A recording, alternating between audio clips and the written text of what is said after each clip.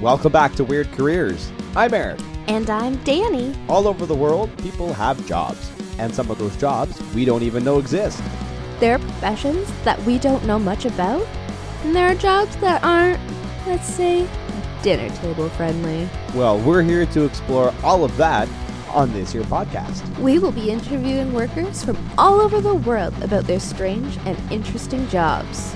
That's right, everything from specialized retail to sex work. Plus, everything in between and outside of said box. Oh, and if you're not already, please make sure that you are accompanied by an adult for this podcast. It can get spicy. Throughout the course of this series, we will take a deep dive into each and every career we stumble upon. Do you think that you have an interesting job? Maybe you do. Maybe your neighbor does. Maybe your best friend or your weed dealer.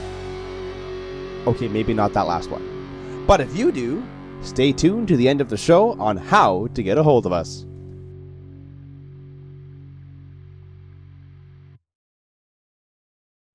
On today's show, we have musician Mike Ailie, most famously known as the bassist for Marianas Trench, but also now with the solo album Golden Hour. Mike, welcome to the show. Thank you. It's nice to be here. It's funny. It's called Golden Hour, but it is about 15 minutes. I had this idea of doing like 4 parts and making a complete hour worth of music, but it's a lot of work putting out an EP and recording it and all that stuff. It took longer than I thought. So we'll see. There's there's 2 other of 3 parts already written and demoed. Usually when I record this stuff though, while I'm in the studio, other ideas come, and that's the goal, is to have more stuff bump off the weakest of the totem pole, you know? That's awesome. Mm-hmm. That's exciting. But we will definitely get into that a little bit later when we talk about kind of your, we've got a couple of fan questions actually that we're going to bring. Oh, good. In. Let's do it. But first of all, before we get into all that nitty gritty, tell us what it is that you do professionally. So I am Mike Ailie. I am the bass player in the band Marianas Trench, have been since the entire time we put out music. There was an early version of the band years before I was in it, with different members, but Ian wasn't. It's so many generations, but since the first album, it's been the same 4 guys. And I am also the merch logistics expert within the crew. That's my side job in the band. Love it. That's awesome. That's great. That's awesome. Did you have to go through any vocal or instrumental classes? So I did some choir in school anyway, in elementary school. It was part of our curriculum, and then I did some additional on the side. Okay. So some singing stuff. When I joined Marianas Trench, anybody would take vocal lessons with Josh's mom, because she was a world-class instructor, and help us get some basics, so we would tune well and sing well and use some sort of technique. I'm still taking lessons at speaking. I just took a speaking thing because I was like, my throat gets sore all the time when I talk, and really sore after a while. And after an hour, I'm like, my voice starts crapping out, and then I can't sing. So I'm working on that. Having this cough for the last couple of weeks, sort of put off the exercises, except just trying to not die.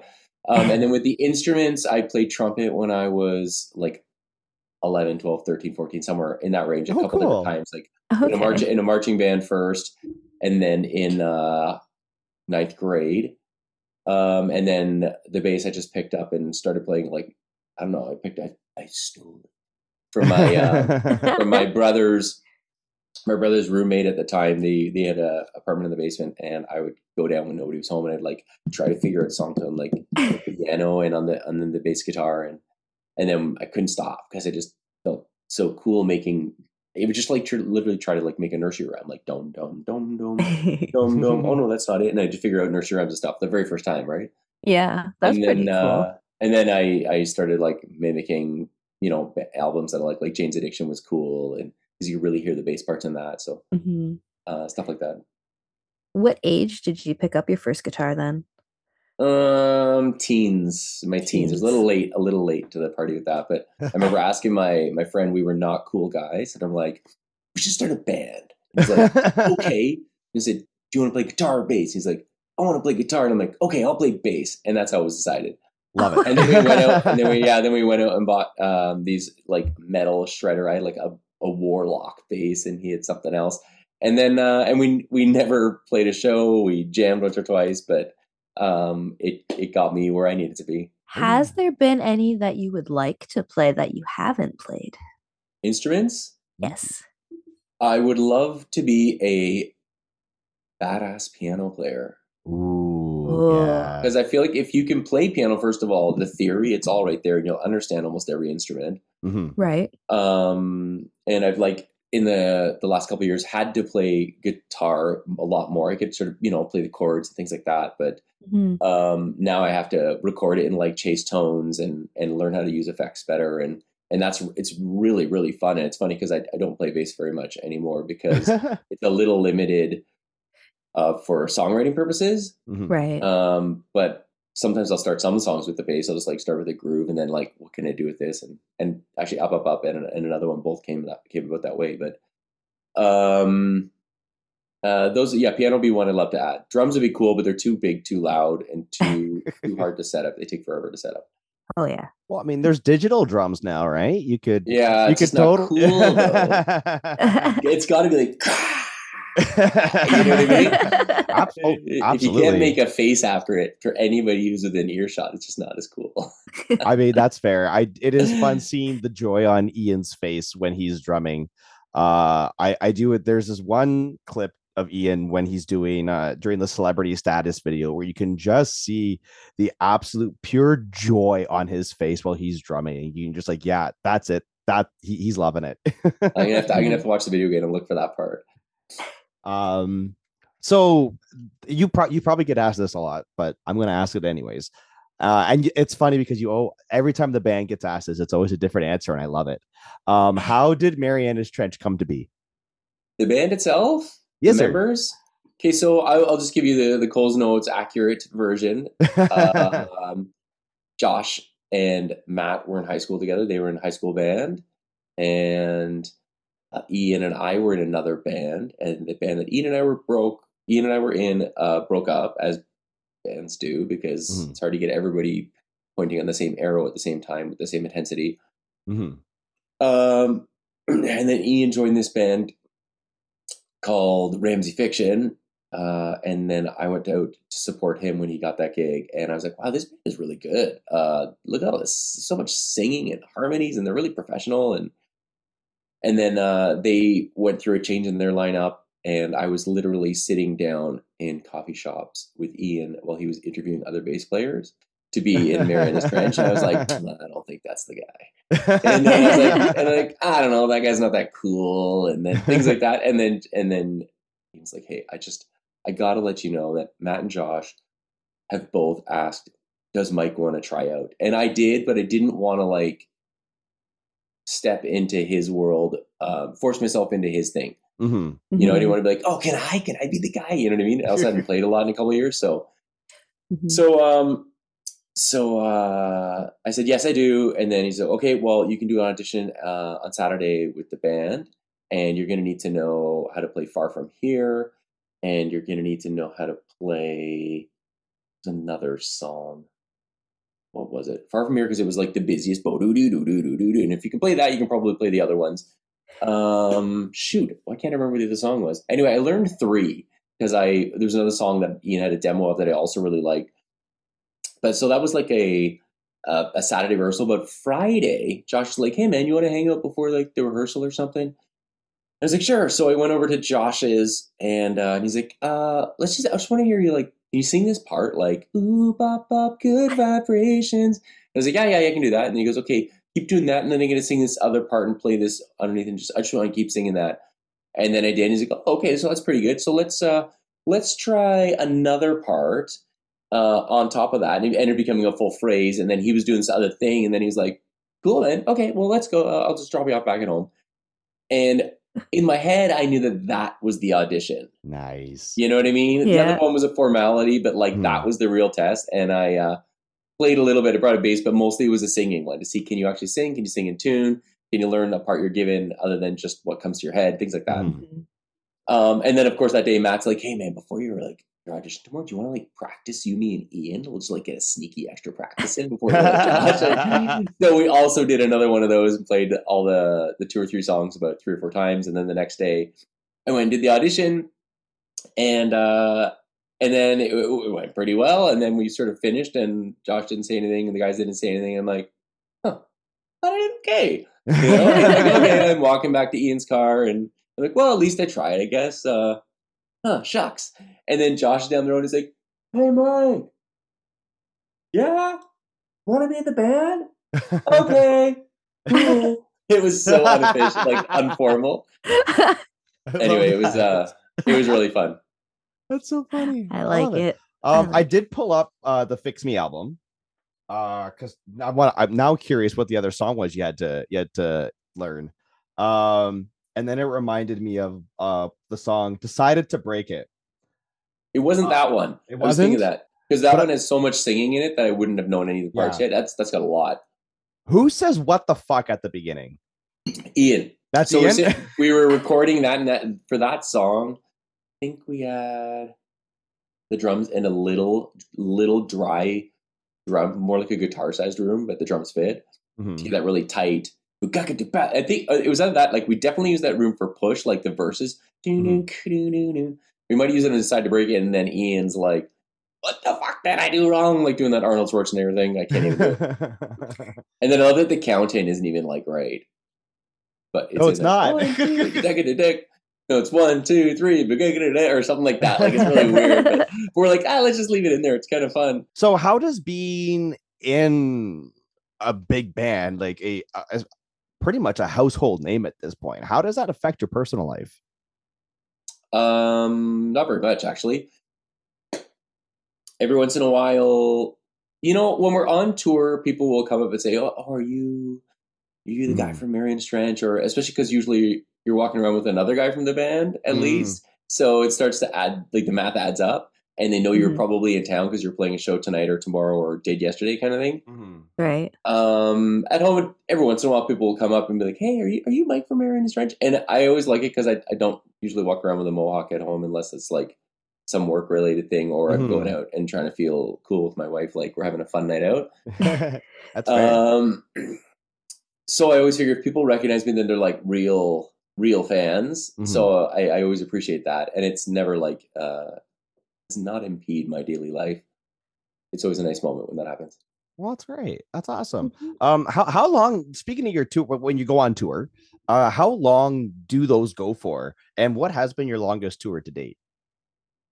Okay, so if we do a Canadian tour these days, like put out an album, we'll do like the A Market tour or whatever, like basically Ontario and West, maybe out to Montreal, which sucks. I wish we could just go all the way coast to coast in one run, because we usually get everywhere twice and the East Coast once per album cycle, and it's not really fair. I'd rather just do the whole thing once and then just do like summer festivals.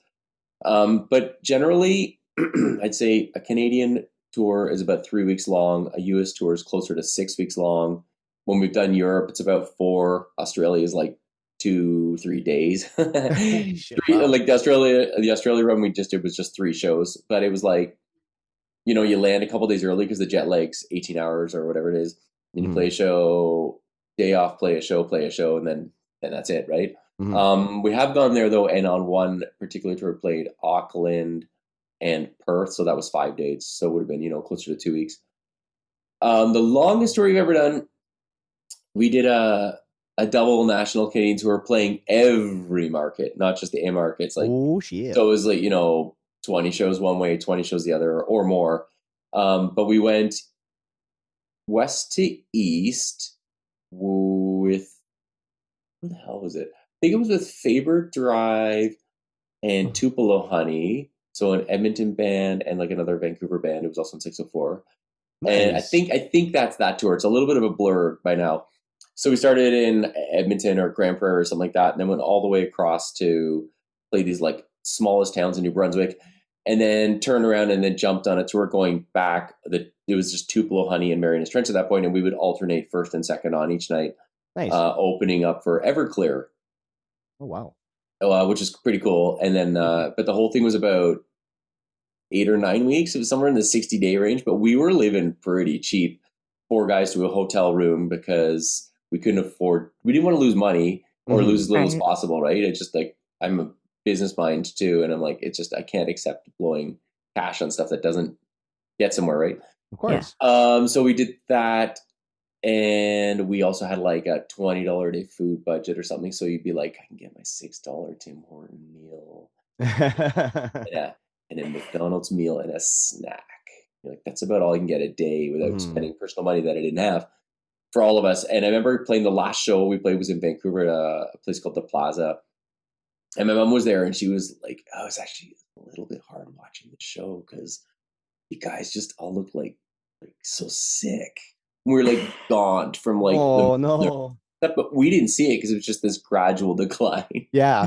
That was a little too long to do it that way. Now when we tour, we have a tour bus, so we don't have to get up at 6 a.m. and drive for 8 hours for sound check in Thunder Bay from Winnipeg or whatever it is. We go to play the show, and you sleep as long as you can. Often it is still only 8 or 9 in the morning when I get up, but you can sleep 7 or 8 hours of semi-quality sleep on the bus, and you don't have to worry about the stress of driving and navigating and booking the hotels. You have people to help you with that. Nice.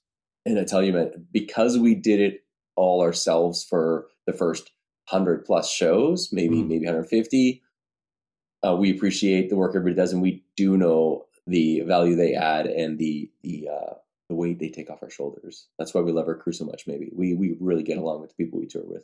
That's a good thing. When you're touring when you're with a certain amount of with these people for an extended period of time, right? You're going to get to know these people. You're going to naturally pop up in conversation with these people. Oh, we live in the same bus, so well, exactly, right? So you might as well make it pleasant. Well, and the thing is, it's not just you're not just with them for 3 weeks or 4 weeks or 6 weeks, because the core of the crew, like there will usually be 6 to 8 other guys. They're with you for the whole album cycle, most of them. Some of them will get other gigs that they have to take because, it's a longer run and everybody needs to work. But like your tour manager and your inner monitor guy and often your guitar tech or whatever it is, merch person or something, it's the same person a lot of the time. So you're with them sometimes for years, like they're a chosen external family. I don't understand why some bands choose to try to segregate the talent from the, you know what I mean? It's so stupid. I from agree. The hardest working people on earth. As a thespian, I totally agree with that. Doing theater, I mean, your show doesn't happen without these people behind the scenes. It doesn't exist. So I mean, the appreciation for all of those people, they put in the hardest work. They do. They put in the hardest work. Really long days. Like, they work so hard. I've been to a couple of your shows. And I did go on your Ever After tour, and like that set alone, like you having to worry about harnesses and cables, lighting effects, sound effects, make sure the stage is all set up and like the Jack in the Box are just so big. My god. Oh my god, that thing was huge. I remember when that thing was rolled on the stage. Holy crap. But it was awesome. Yeah, it was. It was awesome. And the risers, Matt and I would come up on the risers in the back, and then low smoke in the stage. But there were like, so on that tour we would have 2 buses. So it was the band and 4 additional guys on our bus. So 4 crew there, and then I think 11 or 12 on the other bus. You can sleep 12 on a bus fairly comfortably. Cool. There are 12 beds. Where the bags go is always the problem. But so we had 16 crew, and then there'd always be like local hands doing some additional work as well. But there's like, you need the experts that know what needs to be done, right? Of course. That's awesome. So then what's it like or I guess that is backstage kind of with all the crew? Oh, it's different though. I think the coolest thing about being backstage, I mean, it's just usually in the arenas, it's just hockey dressing rooms with like draping over the benches, and then there's like usually a couch that still has the price tag on it because they're going to return it to the store after the show and things like that, and then a table with your snacks and a couple of drinks and things like that. But it's like a little like a rolling sideshow that's backstage of everybody, and the other bands have their own rooms. You're sort of all going from the washroom to the catering at different times to get your food, and it's pretty neat. And one part that I really love though is, I don't know if you know the movie Almost Famous. but when they're backstage, you can always hear like the murmur of the band that's on stage right now, and they're Yeah. having conversations. That's exactly what it's like. It's not quiet, and I love it. It's like the opening band becomes like almost a subconscious soundtrack for the tour. Nice. So like we did Down with Webster and like whatever that. There's one song that's really cool, and every time that was on, I knew, okay, we're about 30 minutes from changeover, and like things like that. Nice. You don't even realize you know it, and it's just cool that like I don't know, it's pretty neat. And then the buses, we had with that particular tour, Sean Hook, John Hook and us, and was that Down with Webster? That one maybe it wasn't. But we got snowed in the city, couldn't make the thing, so we're like stuck in a small town called Cache Creek, and there's like 3 buses in a tour parking lot and semi trucks, and everybody's just like ah. So we just like go to Denny's and have mimosas or whatever. There you go. Yeah. What else can we do, right? Exactly. That was sorry. I was just I was remembering that tour. That was So one of Simple the Plan. The Simple Plan was Down with Webster. The one where we got snowed in was a different one. It was on one of the Astoria ones. The Nice. Simple Plan, where they were the headliner on that one run we did, the very beginning of Ever After, was amazing because those guys are so nice. Mhm. They're really, really nice. They're very professional. And they were very understanding that we were learning how to become a bigger band because we were growing pretty quickly through Masterpiece Theater and into that album cycle. And we were all nice guys, so we weren't like, we need this and this and this on stage. They're like, you can have this and this. You know, as the opening band, you don't get to have all the tricks because the headliner supposed to look like a headliner. Mhm. And they were nice enough to allow us to use, maybe an extra thing or have an extra piece of merch, and then Nice. welcome us on the tour with like, welcome to the tour, here's a bottle of champagne, good luck, guys. And nice. And they were really nice, and we learned a lot about how to treat other bands. When immediately after that, we did the That's US amazing. tour, and then we did our own headlining arena tour. But the one we did with them was part of the reason we could do it, and That's do awesome. it right and be good to the bands that were with us. Nice. That's fantastic. So how are the VIP crowds? What do you want to know? What do you mean? It depends where we go. In Canada, United States, and Australia, there are tons of people. They're really heavily sold. In Europe, it's not as much of a thing. So we would do them, and sometimes you'd have like 10 people, and sometimes you'd have 30 or 40 people. But in North America, it's usually 100 plus. When you have 10 people, it's a little hard because you want to give them the full experience, but everybody's too shy to ask a question. Yeah. And you're like, okay, so I guess we'll just start talking about I don't know what, and then hopefully you guys open up and then ask some questions. Yeah. But I really like the crowds. I like the questions. There's a lot of frequent questions that we get a lot, and then there are a lot that you get surprised by, and I love those ones. Like what, for example? Well, like, what was your favorite video to shoot? And you get asked that one a lot, or what's your songwriting process? But it's hard to think of the ones that are different because they're different, and I've been like, whoa, that was cool, and then I forget what it was, right? Yeah. But I always love that. I love when people think of something or have a different perspective on it or something like that, Yeah, that's for sure. And then they're always really nice. We have the nicest, most supportive, loyal fans of any band I've seen. I feel like this is like the Swifties are like this, except ours are, can't say cooler. That alienates a lot of people. But, and there's a lot of overlap, but I love our fans. I love who they are. They're emotional like us. They're passionate like us. A lot of them travel to shows all over the world and many shows on the tour, which is just fantastic.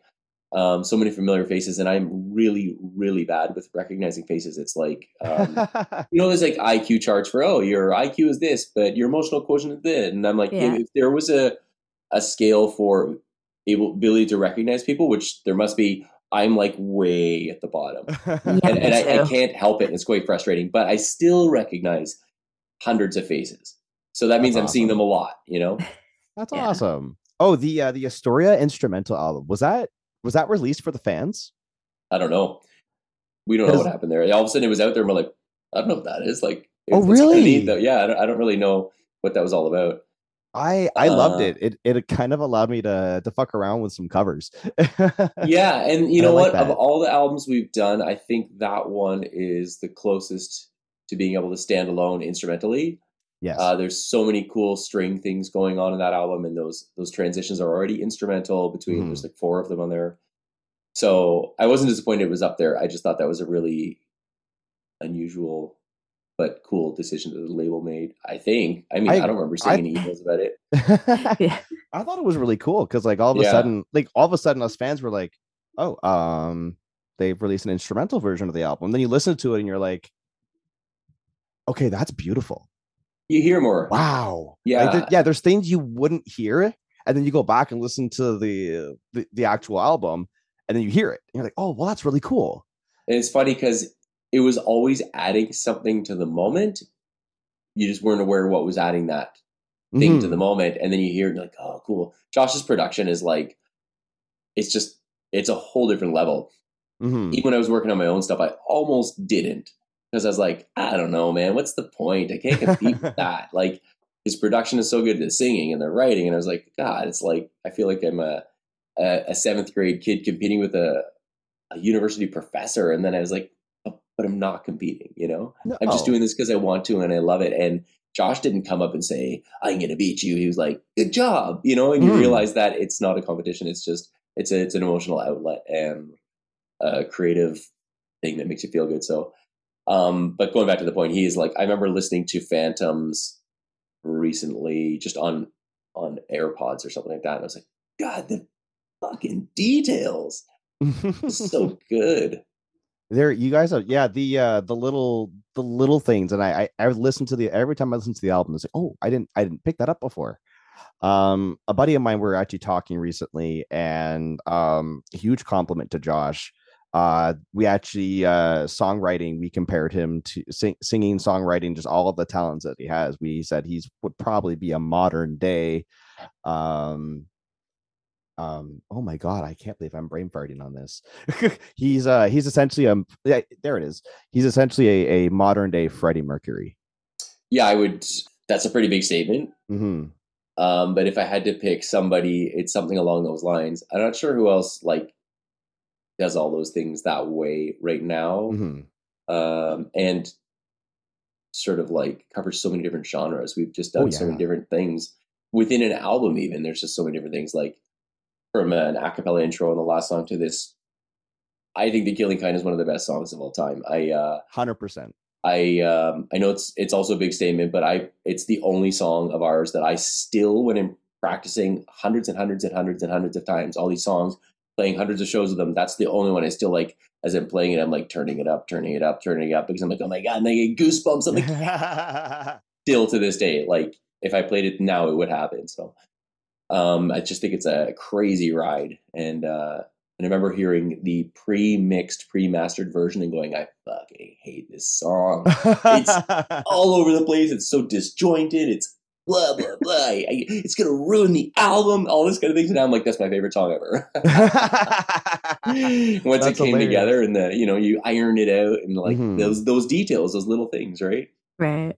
Yeah, and one another thing to think about, like what band right now can do four-part harmony live that you get the way a cappella, the way that you guys do. I can't think of anybody that comes to mind right off the top of my head. Your harmony live is pitch perfect. Backstreet Boys. Are they still performing? I don't know. I'm trying to think of who's performing. I'm sure there are a number of bands who could do it. What Some of those like funky soul bands, like mm, they can do it. but like when I there was a video that, yeah, when you guys did your warm up in a back hallway and did Eleonora, oh my, I got chills. I got Thanks. chills. It was beautiful. I'm like, oh, look at you guys go. And then when you went into an abandoned pool or something like Haunted that. swimming pool at the rave in Yeah. Milwaukee. Yeah, Yeah. And then you did Eleanor there, and I'm like, oh yeah, my that god, it was was the right beautiful. place because that Oh. that is not an exaggeration. That venue is accompanied by many permanent residents Ooh. that live there. There's one in the pool. There are other ones around there. That place is crazy, and every cool band has gone through that venue somewhere along the way, from like you know, back in the grunge days, like Bush and Nirvana to everybody. It's just, and they're, because they have like all these different rooms. So it's like a really small room, which we didn't play that one. It might be like 100-person club. And then there's like the 600-700-person or 800-person room, which is probably where we play. And then way upstairs is this big ballroom that's like probably a 3,000-person room. Wow. Where you get like, you know, a lot of the emo bands play there. But like before they go to the arena level, like that was the spot, you know. And I remember I would just walk around that whole venue, even though it's this big creepy building, looking at all of the posters like before you play. I do that a lot, actually. I think we all do, because it just really makes you realize the history of the venue. And it's like these people played here on this stage. Like we played a venue that the Rolling Stones played on, little secret club in Toronto, the Horseshoe. But they would do like little surprise shows there, and Green Day played there, like, you know, a few months before, doing like a warm up for American Idiot or something like that. And just like, Yeah. That's neat. So would you say that's one of your, like, the one that particular venue, would you say it's one of your favorite venues, or do you have one that surpasses that? Oh, there's ones that surpass that. I think that one's, as far as vibe goes, really cool. I like the House of Blues venues in Chicago is really cool. Boston is really cool. There's lots of great venues all over the place. I like the clubs. I think I like the big club show. Yeah. So like the arena is amazing because you can bring all this production. And it's like larger than life, and you can, like, Josh can fly, and like it's just it's really cool to feel like that. Yeah. But I like the show where you're there connected with everybody. Yeah. But I like it when it's also like 1,500 people, so it's still big and small at the same time. Like, it's packed in. There's so much energy. So like the House of Blues in Chicago is about 1,200 people capacity, 1,250 or something like that. And there's a main floor, and then there's like a balcony. There might even be a third balcony, and then you can like see people. Boston for sure has 3 or even 4 levels. That one's over 2,000. That's a huge venue. But we almost sold it. out. That's awesome. But I like I like any of those. A sold out big club show is probably my favorite. That's awesome. Well, it's more intimate, right? Intimate, and still feels like exciting, and like still like there might be a lot of us here, but we all still have this like little secret that they don't even. But it's sold. And it's like. But you do in arenas, it's like everybody knows, like, right? That's awesome. God, here we mentioned earlier, you know, I love getting those really out there questions. Right. I got one for you. This comes from a fan. Are there any songs that you have fallen out of love with over the years? Out of love with? Mm-hmm. There are songs I've fallen out of love with and back in love with, which I think is even more interesting. You kind of fall out of love with all of them at one point or another, just because you're like on a tour. But but I still love them. You know, it's more just like we're ready for fresh music. So it's nice when there's a new album, although the first few shows suck because every song is new and it's a lot to concentrate on. But I love all the songs. When I feel like they start to become a little too familiar or autopilot. Like Cross My Heart, we played a lot, but I still like playing it. And then the longer we play it, the more I really focus on the performance. I'm like, if this was recorded, would it be good enough for the album? And I try to think like that and still put on a show. Ooh. And I think that's fun. Like really listen to Ian and lock in, but honestly, most of the times I just have so much fun playing all the songs because the crowd is into it, and then I'm into it. And this, like, after 2 years of really hardly playing shows and going back to playing everywhere, seemingly everywhere this last summer, I loved every single song. That's awesome. I find Beside You is a little hard to sing in tune, and I get a little frustrated because it's all those harmonies, but you can't really hear each other. And I think the thing I found out what I think the problem is. Ian's drums are in a different tune, a different key in the song. Okay. And it's boom, boom, boom. And like, it's a really resonant tom. And it feels like it like doesn't jive with it. And I'm like, something's out of tune. It's driving me fucking crazy. Now you know. Listen to Matt, me and Matt are usually quite like our parts pretty well line up. And and I'm like, I think he and I are doing okay. Josh is fine. Ian, I can't hear him as well, but it sounds pretty good, but something's not right. And I get frustrated when you hear something out of tune, right? Like, of course. Like if you ever listen to Oasis, I loved Oasis, but I have a really hard time listening to songs like Wonderwall now. Because the more my hearing has learned to pick out tuning, mostly just for professionalism, like having to be constructive on my own, it's so out of tune. It's so pitchy, that song, that I can't do it. I can't listen to it anymore. It's like, why didn't they just run it through auto-tune? They should have just redo it and just fix it. It drives me crazy. Like, if you can't sing it, just fix it. Like, you're my Wonderwall. Yeah, except you were more in tune. Oh, thank God. We're a little bit sharp a lot, but he's got a great voice. Like, it's so much attitude. I just make it a little more in tune, and it would be so good. Oh yes, the Breathe Out song. Yes. When my wife first heard that song, she cried, and she's like, "It sounds like he's talking directly to me." And she's like, "It's exactly what I wanted to hear." It's a beautiful song. Thank you. And like, it's honestly, it's probably one of my top played songs right now, because it is just such an inspirational song. So you're the guy. You're the one who's listening to it. That's amazing. Yeah, but that's me. That's me. You're like, who is this guy that's listening to it like 10 times a day? That's me.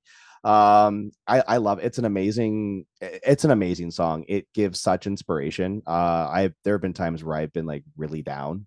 Yeah. And I'm like, you know what? I need to listen to this song, and I'll put it on, and I'm like, I'm singing along, and I'm like going at the top of my lungs, and it's just like, all right, I feel better now. I'm good. That's good. Yeah, that one is actually, it was one of the first ones for the EP. Just really came out of nowhere. I was sitting reading a book, and I was like, I want to do a song kind of like The Cure's Disintegration, where like the bass line is driving it. Fascination Street. Dun, dun, dun, dun, dun, dun, dun, dun. But I'm like, I don't want it to be dark. I want it to be more positive and up. Yeah. So it totally ended up going way off from that.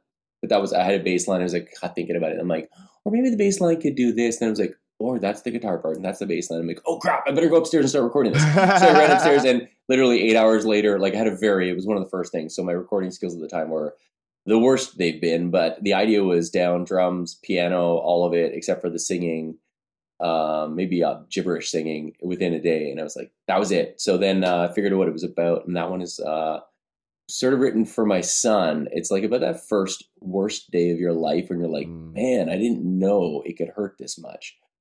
And we've all had it. And I remember having those and being like, I don't know if I want to do this thing. It's like not worth it. If there's going to be a lot of days like this, I don't want to do it. If it's just one, maybe. But I don't know. I'm too young to have the character and experience of getting through it to know you can get through it, right? Mm-hmm. But I'm thinking about him the first time he has that experience. And then I had an awful thought of, what if I'm not there when he needs me on that day? What if I'm on the other side of the world, or what if I'm just not with us? You never know, right? In this world, As like the least I can do is give him this to have there just in case I'm not, and maybe it's there for somebody else too. You know, that's beautiful, man. That's I absolutely like that. Beautiful. So it doesn't have to get a billion streams. If it helps anybody, then it's already done its job. Yeah, exactly. It's beautiful, right? We are going to take a quick ad break here. I just have a quick word from our sponsors. Don't turn that dial. We'll be right back. Hey, I'm Mike Ailey from Marianas Trench, and you're listening to Weird Careers. Are the big corporations taking your sales with fancy images that just aren't in your small business budget? Not to worry. At Cardinal Images, they take everything to heart. Cardinal Images is a small business supporting small businesses, so they get it. Check out cardinalimages.ca for their gallery and contact info. Also, if you're a listener of this podcast, you will receive not only your demo images, but your first shoot absolutely free.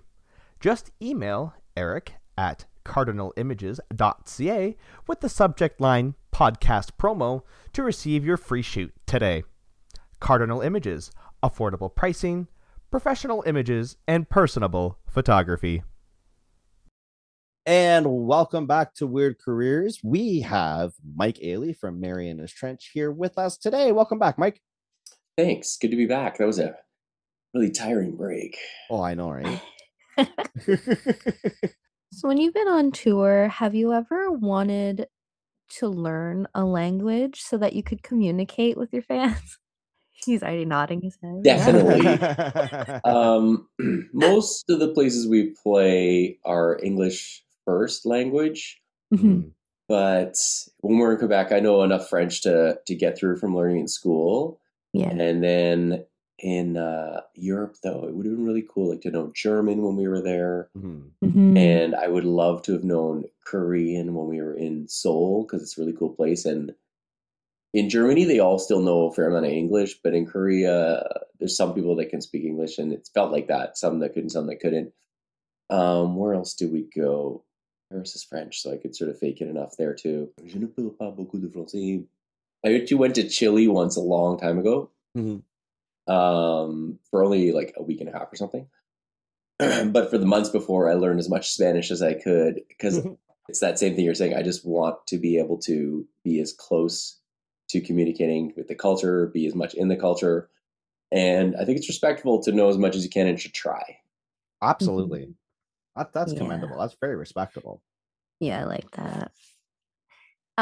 So since being famous, do you find that you have some special treatment?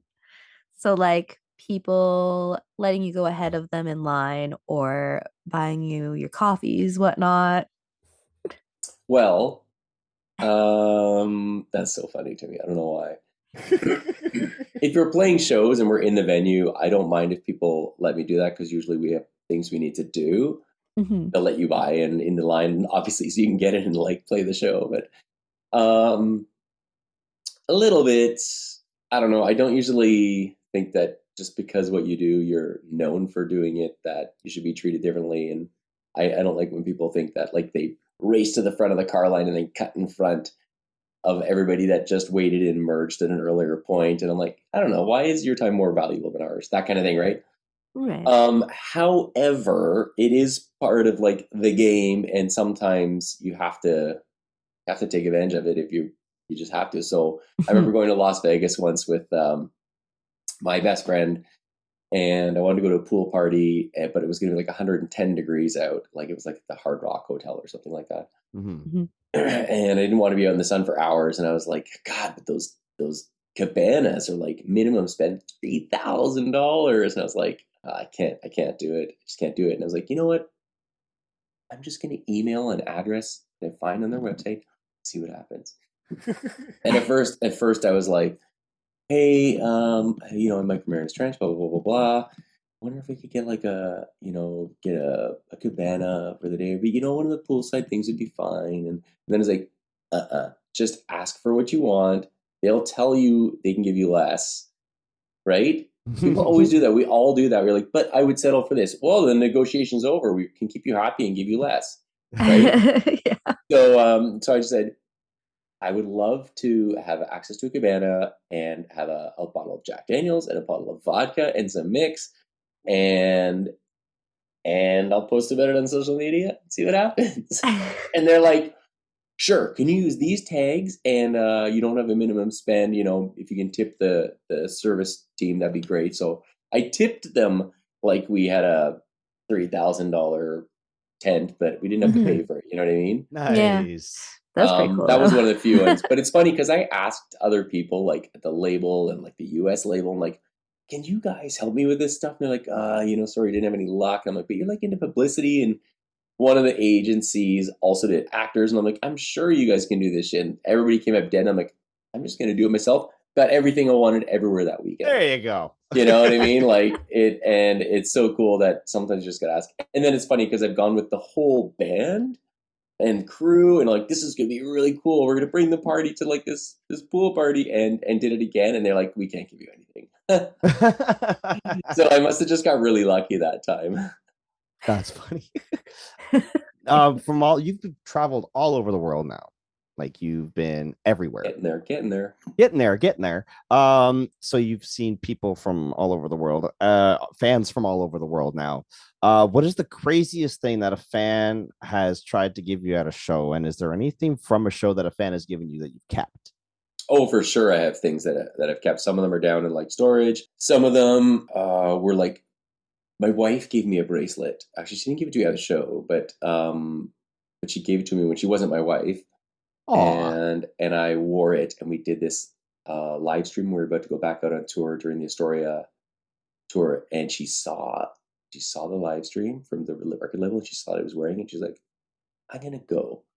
He's wearing the bracelet. I'm gonna go to that show." And she did, and she spontaneously showed up, and then we like ran into each other in like the lobby when I was setting up merch for the day, and then we talked, and then we ended up, because we'd already met, and then it was like we met and we hung out. That's what Kaleidoscope was actually about. It was about that day we met and then had to leave at the end of the day. I was like, God, I think that was her, the one. But I live in Vancouver and she's in New York. It's never gonna work. So we were both like, it's gonna hurt. What's the point of like, we barely know each other, even though it was like the writing was on the wall, the electricity was amazing. The chemistry like just got along so well.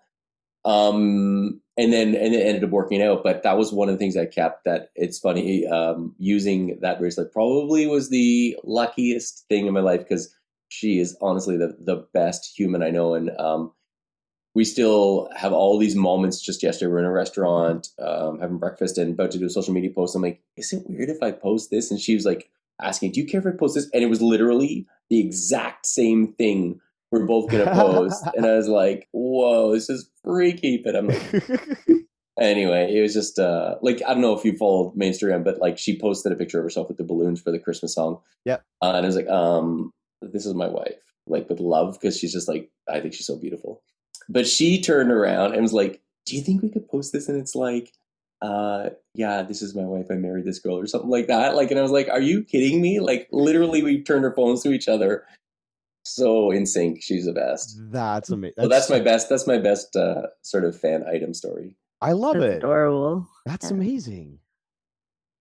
So they're from writing to touring to and well, everything in between. Has that process changed since becoming a dad? Oh, man, I have no time. Right now, I have no time. Bella is our baby, and she just started daycare, so I'm going to start having time. And I think as long as I'm not like coughing worse than this tomorrow, going to the studio tomorrow, and then probably 2 to 3 times a week. And Ian and Matt are going about 2 to 3 times, and Josh is sort of there pretty much every day, obviously, because it's his studio that he has the keys to. But it definitely changed things. I think the coolest thing, though, which isn't really about the process, but the coolest thing about becoming a parent is it's really grounding and humbling. And I remember we were just finished Masterpiece Theater, and then Ever After came out, and the band was like to arenas and multi-platinum album, all these hits, semi-hit songs or hit songs, number ones on Much Music and top tens on radio and things like that. And then I come home from tour, and then I've got my son, and he poops his diaper, and I got to wipe that butt. And I was like, this is so good. because it really keeps you from like letting that sort of wonderland world become the real world, because it's not. It's so not that. It's just what happens when you're out there. Kind of it's like a bubble waiting to burst. But if you have this real thing around you, then it's just like this fun place you go every once in a while, and you come home and you have like real stuff. That's awesome. That's one thing I've noticed about you, especially you guys as a band as a whole.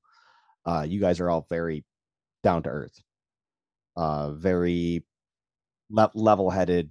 You can be approached, which is nice. Part of that is also about the first album cycle, where we were our own tour manager and merch people and did every single thing.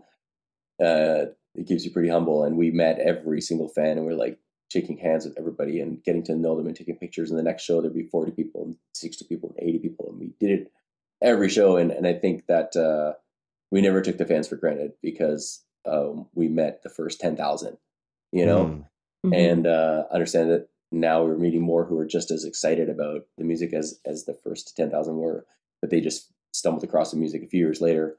And I think that keeps you pretty, like just as you're saying, pretty humble. That actually kind of flows right into what I was going to say next. My best friend, Catherine from Ontario, she has grown up listening to you since your first album. And so when I told her we had this interview, she's like, oh, so excited. So she wants to know what's changed from the like when you first started until now. The industry's changed a lot.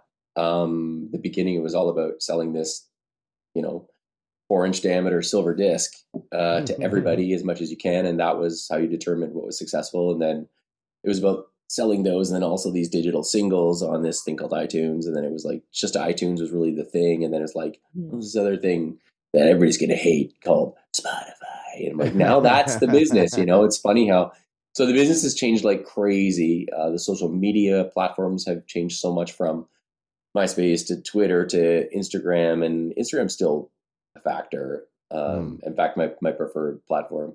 And TikTok's a little bit too disposable stuff in my mind. It kind of fries my brain a little more, so I don't love it as much.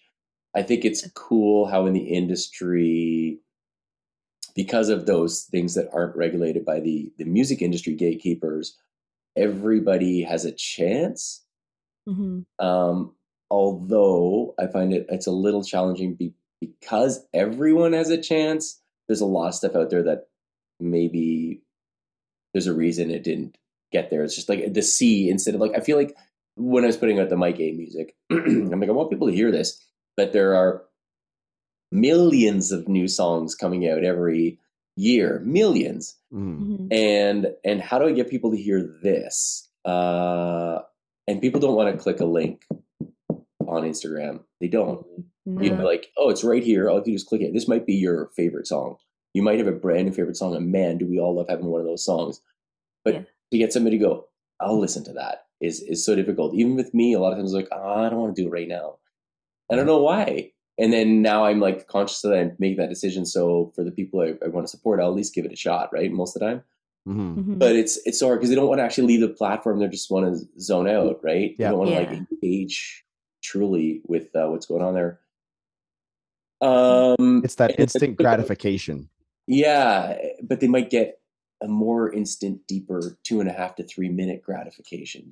That's the thing. Yes, agreed. And then it might like really mean something like you were saying, like the way your wife and Breathe Out connect. Like that's I love when I find those songs. But the thing is, so it's cool that everybody has their opportunity now. But the problem is because there's so many people, it's like instead of trying to have like your little tadpole found in a lake, you're still a tadpole, but you're in an ocean. And it's just so much noise to try to get heard through. So it's for Marianas Trench, it's really, really lucky that we have that incredibly loyal fan base that that are actually waiting to hear it. I this other podcast I like called The Writer and the Writer Is. A couple times I've heard the host talk about like, you're writing songs, but nobody's waiting to hear it. Nobody's out there going, I wonder what they're going to write next, because they don't know it's coming. They're waiting to hear something they like, but they're not waiting for your next song. For us, we're lucky enough that there are hundreds of thousands of Marianas Trench fans who are waiting. And that is, that's amazing, especially because we take our time. We don't bump out an album every 14 months. This one's, going to be a pretty long time since the last, and a couple other gaps in there between Ever After and a Story, but they're still there. So, and I get it. It goes back to the other thing we're talking about for the albums, the songs, they're like, they're different. Like you're comparing it to Queen or something, but, it's not something you can get anywhere. It's not like if you like, especially in that emo era, if you like one band and they stop making, there are 30 other bands making similar songs. There are a few of them that really stood out. But in our case, there aren't a lot of bands doing what we're doing. So I think if that's what resonates with you, luckily for us, we're the place you can get it. Which is great. I mean, you guys have, that's one thing I've always loved about Marianas Trench. You guys have a very unique sound. When you put out an album, it's almost thematic, which is, I love that. Yeah, me too. I don't know how many times I've actually pictured Masterpiece Theater and Fix Me and putting them together into a musical. How many times I've actually thought that through in my brain. which, by the way, if you ever interested, I have some thoughts. But from Mariana's Trench, we've talked a lot about your time with Mariana's Trench, but now you've just put out your first EP, Golden Hour, First Things First. And so we would love to tell us about that journey. Before we do that, though, here is a little snippet from Mike's song Up Up Up. Here it is. Times of our lives may pass us by, but the memories survive. We're growing up, up, up all the time. We're growing up, up, up all the time.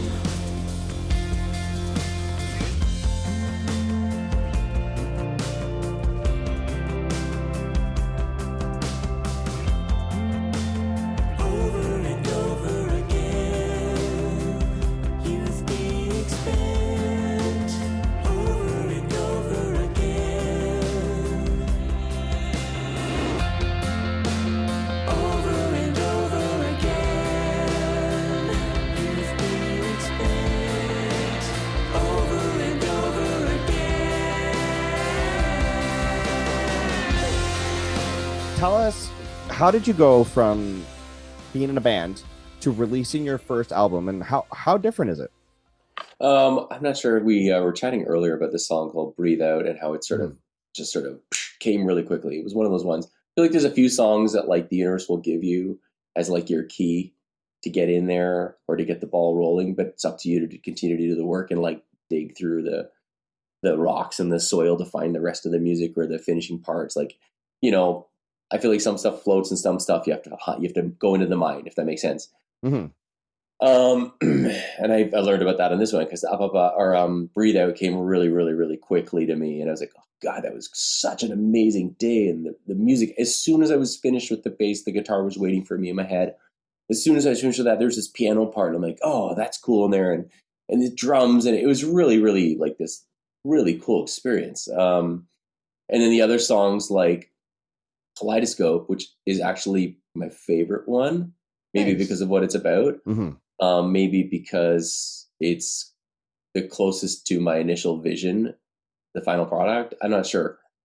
But that one I really had to work on. Like I had a whole different chorus, and then I was laying in bed and I'm like, it's okay. It's okay. I'd sung it, I'd done harmonies, I'd edited it, I'd done days doing vocals, trying to figure out what it was and what the words were. Because it's sort of, I'll hum stuff and then I'll like replace it with the words as I figure out what those are. Because they usually come last for me. And then I was laying in bed. It was about 3 or 4 in the morning. And I woke up and I'm like, it's okay. Walked out to the computer, highlighted like 8 vocal tracks that were about a minute long or a minute and a half if you piece it all together. I was like, delete. Woo. And I was like, well, that's that. I still like the verses. And I'm like, but I'm going to have to figure out what the hell that chorus is. And that's a weird feeling, but it was actually also made me feel really good because I'm like, I'm not just going to settle for something that fills the space. Mm-hmm. And I'm not saying everything there is the best option in the world, but it's at least the best I could come up with. And I think there are moments in Up, Up, Up, right before the sort of outro, that I love that guitar. And it's I kind of wanted it like to be the feature part. And then when it got mixed, it was sort of changed into this little thing that gets a bit bigger, but I want it to be like a wall of that part. So that's about the only part. I'm like, didn't quite do the thing, but it still does the thing. So I don't know. I can't tell based on my taste and then the taste of the producer and mixer what it should have been. Sometimes it's hard to tell because you're hiring these people for their taste. And if they both came up with something like that, I'm like, maybe that's how it's supposed to be. But the recording process was weird. It was really fun. It got me through the sort of like midway through the first year of the COVID thing to the next year. It gave me something to put my energy into in a positive way. I didn't plan on putting out an EP, but then the songs kept coming, and then I started sending them to the label to see what they thought. And they said, what do you want to do with these? I said, I don't know. I guess I want to put them out. I said, okay, let's do it. As simple as that. All right. So we're getting down to the final. We've got 3 signature questions that we ask every guest that we've got on. And we'll hand that over to Danny. So what's the best part about what you do?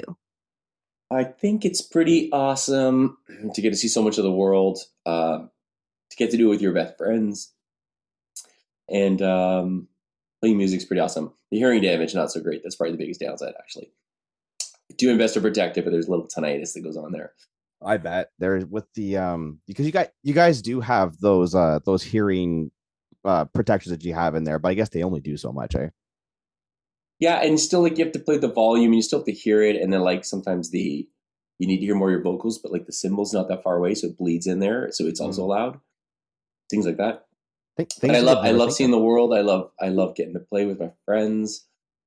I miss being home sometimes, but it's not that bad because we're with some of our other best friends, you know. Nice. So with there being an upside, the best part of what you do, obviously, you know what goes up, what must come down. There's a yin and a yang. What's the biggest downside to being a professional musician? Yeah, the tinnitus is frustrating, but it's not that bad. Being away from your family can be a little rough, but it's also not that bad because we never do like those. We're on the road for a year. It's like 4 weeks on, 4 weeks off, 6 weeks on, a few weeks off. It's never like in our busiest year, like we did about 6 months of touring. And when we release an album, it's usually closer to 4 or 5. And I think that's a better life-work balance than, like you look at Shawn Mendes having a mental breakdown or whatever he had. And I don't blame him because it's like, I don't want to be away for 10 months straight. And for him, he doesn't have like Matt and Josh and Ian that are like your best friends on stage with you that have been there since everything. You're like a fucking team that's seen everything and you got each other. And I'm sure the band loves him. They're really nice guys, his band. He's a really nice guy. All these great people. His sound guy, he's tour manager a couple times, and Tom Wood, and he's wonderful. But Tom's actually been there for him since the beginning.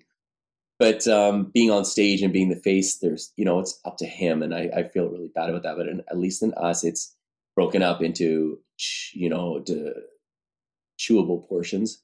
Mm-hmm. Not like trying to eat the entire all-you-can-eat buffet by yourself. Yeah. and we're all doing it. Well, that's awesome. I'm glad. I'm glad you got your friends with you. That's a make or break. It sounds like it's huge. Love that you have that. Before we get into our last one, I just want to say a huge thank you so much for coming on today, Mike. Even though you're still a little bit under the weather, we do appreciate you taking the time to sit down and chat with us. I love this. I'm really happy doing this, so no worries. Awesome. Yeah, I'm having so much fun doing it too. Thank you. What did you want to be when you grew up? When I was really little, I wanted to be a pitcher for the Toronto Blue Jays. Nice. But I never played baseball. I would just like play with friends, throwing the ball around. I'm like, you're the catcher, I'm the pitcher. Except my voice wasn't that low then, but you know what I mean. That's a completely different direction. Yeah. And then when I was in my teens, I started falling in love with music and thought it was not a possible thing, but I wanted to do it. And then I was like, I'm also really good at like numbers and stuff. Like maybe I'll get into like investing, but I kind of never chose anything. And then when the music was there, I was like, oh, that's why, because that's actually what I want to do. And the opportunity came and I was like on it, with all of my teeth. It just all fell right into place. Yeah, that's amazing. Made sense.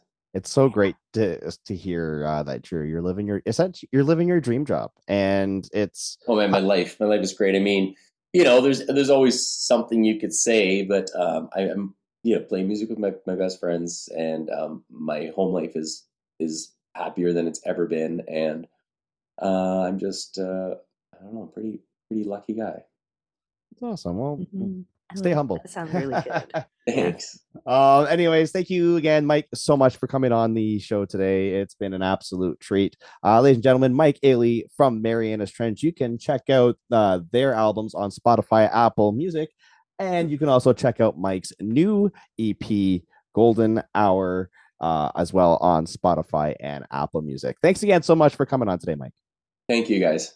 It was fun. Do you have a cool or interesting job? You never know. Believe it or not, your 9 to 5 may be more interesting than you think. So don't be shy and shoot us an email at weirdcareerspodcast@gmail.com. Also, if you liked us, please give us a 5-star review on wherever you're listening to us. It really helps us to get seen. Thanks for tuning in and exploring with us. We hope you will join us next time. And until then, I'm Eric. And I'm Danny. Cheers. Cheers.